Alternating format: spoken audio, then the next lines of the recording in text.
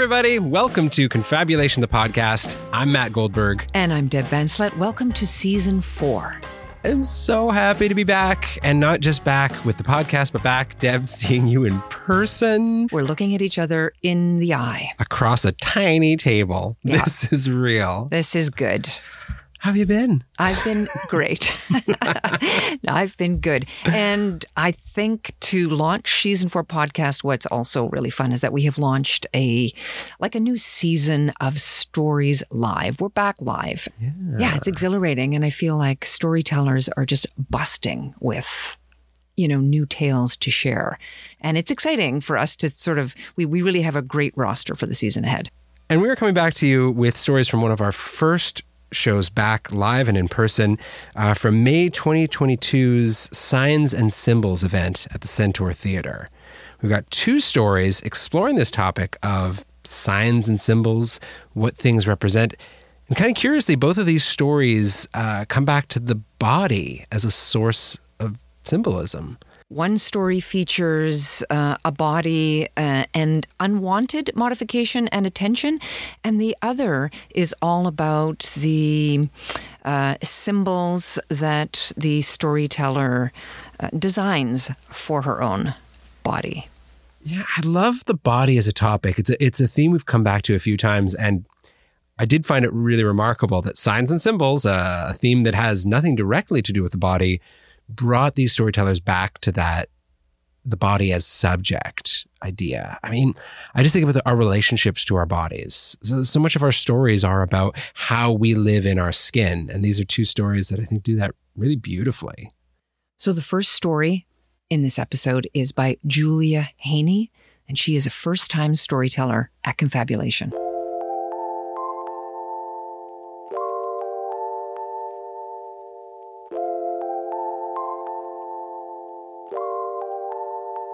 So, do you want to make them bigger? This is the first thing that the plastic surgeon says when he looks at me.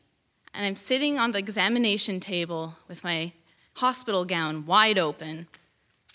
I exchange a quick, what the fuck glance with my mom, who's sitting on the chair behind him, and say, no, I'm perfectly happy with them as they are, actually. In other words, I'd rather not have to be doing anything to them in the first place, but here we are. I'm 32 years old, and it's been less than a week since my official diagnosis of invasive ductal carcinoma, also known as breast cancer. My tumor has spread so much throughout my right breast that it's been decided that I'll need to have a mastectomy and reconstructive surgery. I don't smoke, and I don't have a significant family history, so suffice to say, this news has come as a bit of a shock. And I'm a little bit more concerned with staying alive than I am with getting a free boob job out of the situation. The plastic surgeon continues to explain the reconstruction process. They will simply lift up my pec muscle and place the implant underneath because it looks better that way. I say that sounds pretty painful, and I express some concern over how that might affect my range of motion, seeing as I'm pretty active. He replies, it'll be fine. Takes around 5 weeks to heal. He continues to explain another reconstruction option, where fat is removed from the abdomen because it creates a more realistic-looking shape. He then looks down at my stomach, though, and cracks a joke that I might have enough fat to work with after I have a few kids, but for now, we better stick with an implant. My mom and I decide to get a second opinion. That night, I go for a 10-kilometer run around Mount Royal at dusk. Movement has always been my medicine. No matter how hard or messy life gets, I've always found it easy to just put on a pair of running shoes or grab my yoga mat, get out there, and get it done. And I always feel better for having done it. Enamored by the dusty pink skyline that's poking through the trees, I suddenly trip over a root that's sticking out of the ground, and I fall flat on my face. I get up, dust myself off, and I keep going. I feel keenly alive. I make a pact with myself that no matter what happens, I won't compromise the way that my body works just so it can look better. During the second opinion, we're relieved to find out that there is such a thing as a pre-pectoral reconstruction, where the chest wall is left entirely alone. The recovery time is quicker, and there is less chance of complications. When my hospital gown is tied back up, plastic surgeon number 2 asks, "And are you happy with your current size?" Yes, I am. The big day comes, and it's time to say goodbye to righty. Everything goes as well as it could. In order to make sure that my new breast heals in the right shape, I'm given this rock-hard tissue expander. It juts out kind of comically from my chest, and I can't help but notice that it's significantly larger than my left breast, which confuses me a little bit. During my first appointment, post-op, I expressed this confusion to the resident who's checking up on me. He eagerly replies, "Oh, not to worry. They can always put an implant in the left side to even things out if I want." "Oh, gee, thanks. I think I'll pass." Maybe it's just me, but I don't like the idea of cutting into my perfectly healthy left breast, potentially severing more nerve endings, and definitely enduring more pain, just so I can more closely resemble some outdated societal ideal. And besides, in 2019, we all know that big butts are all the rage anyway. Like, come on. There are many more occasions where it's assumed that I'll want to go bigger when the time comes to remove the tissue expander. All these 20-something-year-old male residents at the plastic surgeon's office seem to be trying to communicate something to me about my body that I should already be aware of, but I refuse to play along. I spend a lopsided year and 3 months with the tissue expander in, and a lot happens during that time. I do the whole chemo and radiation thing, and all my hair falls out. I start a new job. A global pandemic arises. I move into an apartment on my own, and I get a cat, and my hair starts to grow back curly. It's not curly anymore, but that's another story. I continue to move my body as much as I can, no matter what, and my range of motion pretty much returns back to normal on my right side. Right on the verge of the second wave in Montreal, the dreaded code red creeping in, the time finally comes for me to swap out that tissue expander in favor of a nice, squishy silicone implant. Pre-op, my plastic surgeon dares ask, "And will you be wanting to do anything to the left?" "Don't touch it!" I interrupt, my eyes glaring above my mask. "Please don't touch it." He gets the message.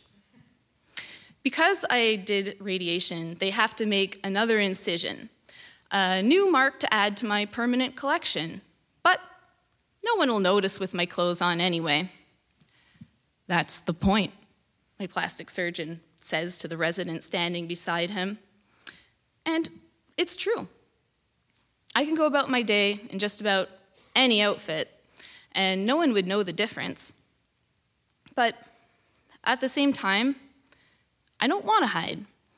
This is a part of who I am. My body has unfailingly continued to carry me through this world with grace and strength, and it continues to do so. In fact, I just signed up for my first ever marathon last week. Whew. When I look in the mirror, I like what I see, clothed and unclothed. And the liking feels like a rebellious act. For me, bigger isn't better.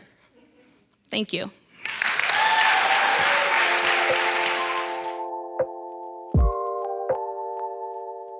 Thank you, Julia.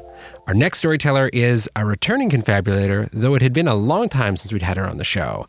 This is former and once again confabulation producer Lee Kinch Pedrosa.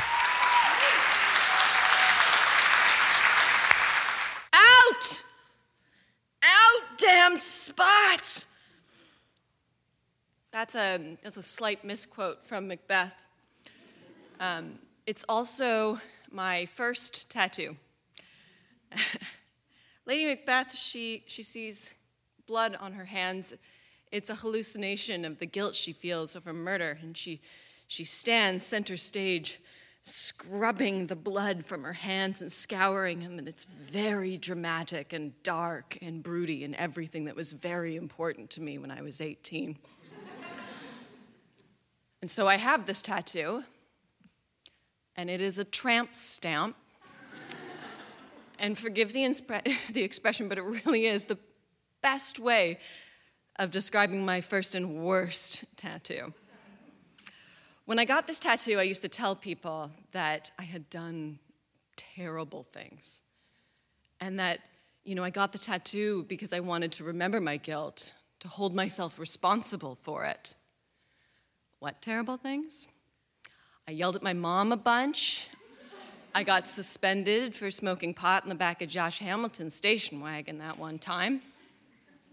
But I left that out because it's not important, because if I just told people that there were terrible things, then they would think that I was dark and broody and intellectual, which was very important at the time. So this is a story in 5 tattoos, and that was number 1. Number 2 is the Bob Marley tattoo. Here's the thing, you're probably not gonna like this. I don't like Bob Marley. I know a lot of people do, and that's wonderful for them, but it's not my thing. However, at the back of my neck are 4 words. Get up, stand up. Yeah, that's right. I don't know why they're there. And honestly, I don't remember getting this tattoo. I don't remember who did it. I don't remember why we did it. I don't remember any sort of, emotional resonance with the song Get Up, Stand Up. But, I must have let somebody use a needle to jab it into the back of my neck so that it would be there forever and ever and ever. But the story I would tell about it was that, so at the time, it was the early aughts, and I lived in Ottawa, and as you would know from recent events, Ottawa's a big protest town. And they're not always garbage protests. They're also, when George Bush came to town because he was launching this big Iraq war, we all went out, and we were really, really mad about it. And so I would tell people that this was a commemoration of my time on the front lines facing down riot police. And that's true, and it's very compelling, but it is not the reason why I got this tattoo. Those are different events, and I don't remember why, and that's that. Tattoo number 3, the sunflowers. I got these sunflowers on my back, and they are on a vine, which doesn't make any sense, because if you've seen a sunflower, it's very characteristic. It's on a stalk. It's not on a vine. Anyway, they're back there, and each one represents something that I hold dear. And I don't mean to be snide to my 19-year-old self, but the things that you hold dear when you're 19 are not necessarily the things you're going to hold dear when you're 34. So the first one, let's examine it. The first one is for the theater. Now, I do think that the theater is special. I do. I'm standing in one right now. I think that they're precious and they need to be cared for, and it's really important. But I haven't been to a play in 10 years, and I did not become the actor that I really, really wanted to be. I work in marketing. So, yeah. The other one, another of the sunflowers, that's for Chloe. And Chloe's meaningful. Chloe was the first friend that I made when I moved to Ontario from Montreal. And she really did have an impact, and she did shape the person that I am today. But I haven't done much to maintain that friendship. And I don't know where in the world Chloe lives. That's a little sad. The sunflower in the middle, the biggest one, that's for my beliefs. What beliefs? I I don't know, it didn't matter. We can leave those details out, because if you just tell people that you have a tattoo, that you will always get up and stand up for your beliefs, then it's going to be really cool, and you're going to be very intellectual and broody, and people are going to like that. Tattoo number 4, the ones in my ears. Yeah, it's gross. The ones in my ears I got because I wanted something shocking. At the time, I was dating a boy, and he used to perform in freak shows, and he had these gauges that you could stick your fist through, and his special talent was that he took metal hooks and he would put them through the skin on his back, and then he would hang himself from the ceiling. And and I felt that when I hung out with his friends that I was really small and like a poser. And since I wanted to be this person who was a person of action and not a poser, I decided that I was going to get my ears tattooed. And so now I have these big red roses in the cartilage, and they kind of look like scabs now, but that's another point. And then it says Mom and it says Dad on the earlobes. And I went to my parents, and like a snarky little like 20-something-year-old, I said, You remember when you joked about how I have so many tattoos and none of them are for you? Well, and so my mom says, "Oh, I didn't want you to get them on your head." And so by this point, the tattoos, they're becoming, the stories are becoming thinner, and they're kind of irreverent, and they're kind of a joke, right? I got them to piss off my parents and to impress a boy who hangs himself from hooks. That's a really good joke. But they start to come apart, the stories, and I think in kind of a good way. So it's Montreal park season, and I'm out in the park. Gabe and Julia and Malia are there, and we're all drinking PBR in the grass, and we have a day off from the cafe that we work at in the Plateau. And oh my gosh, this is the best day with the best friends. And what are we gonna do as Montrealers that are sort of high off their own leisure? Let's go get a tattoo.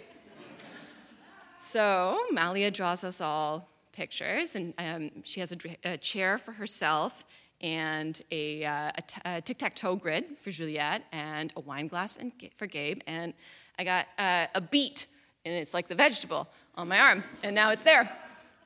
And at the end of the day, we all have this really cute memento in the form of bandages on our arms and legs of just, a really nice day. And I know it sounds kind of stupid, but I really like this tattoo, because the story behind it is really just, I had a really nice day. So I got a tattoo.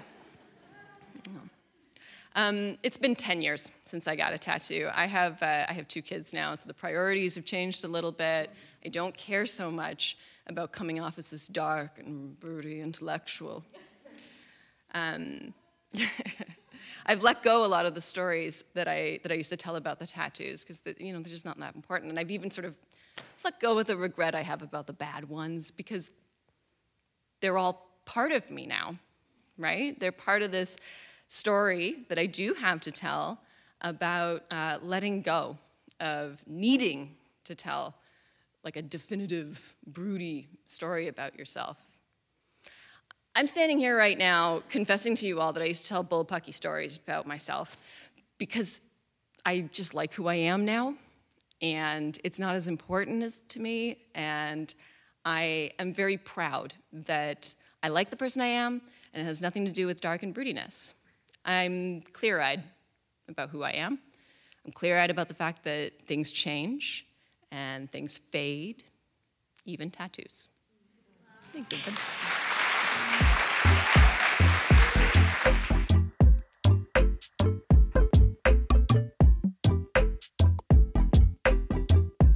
All right. Thank you, Lee and Julia. I love these stories. And right after the show, they really jumped out to me as stories we needed to feature on the podcast. I know you had the same kind of reaction, Deb. Yeah, absolutely. And I think something to mention is that the podcast is a place where we're going to be featuring the stories, but we also have a YouTube channel. So you can, in fact, watch the stories. You can see the tattoos. We don't zoom in, but they're there. They're there and live and in person on the videos. So listen to the podcast and go to the YouTube channel. And of course, come to some live shows if you can, if you're in the city. All the information on that can be found at confabulation.ca. We're linking to our YouTube channel in the podcast notes and anything else that seems important. Deb, thank you so much. Thanks, everyone, for listening. We'll be back with another episode in 2 weeks. Confabulation, the podcast, is produced and edited by Deb Van Slet. Special thanks to Bent by Elephants for use of their song, Can't Have You. And of course, thank you as always to our sponsors, the Canada Council for the Arts and the Conseil des Arts de Montréal. We literally couldn't do this without you.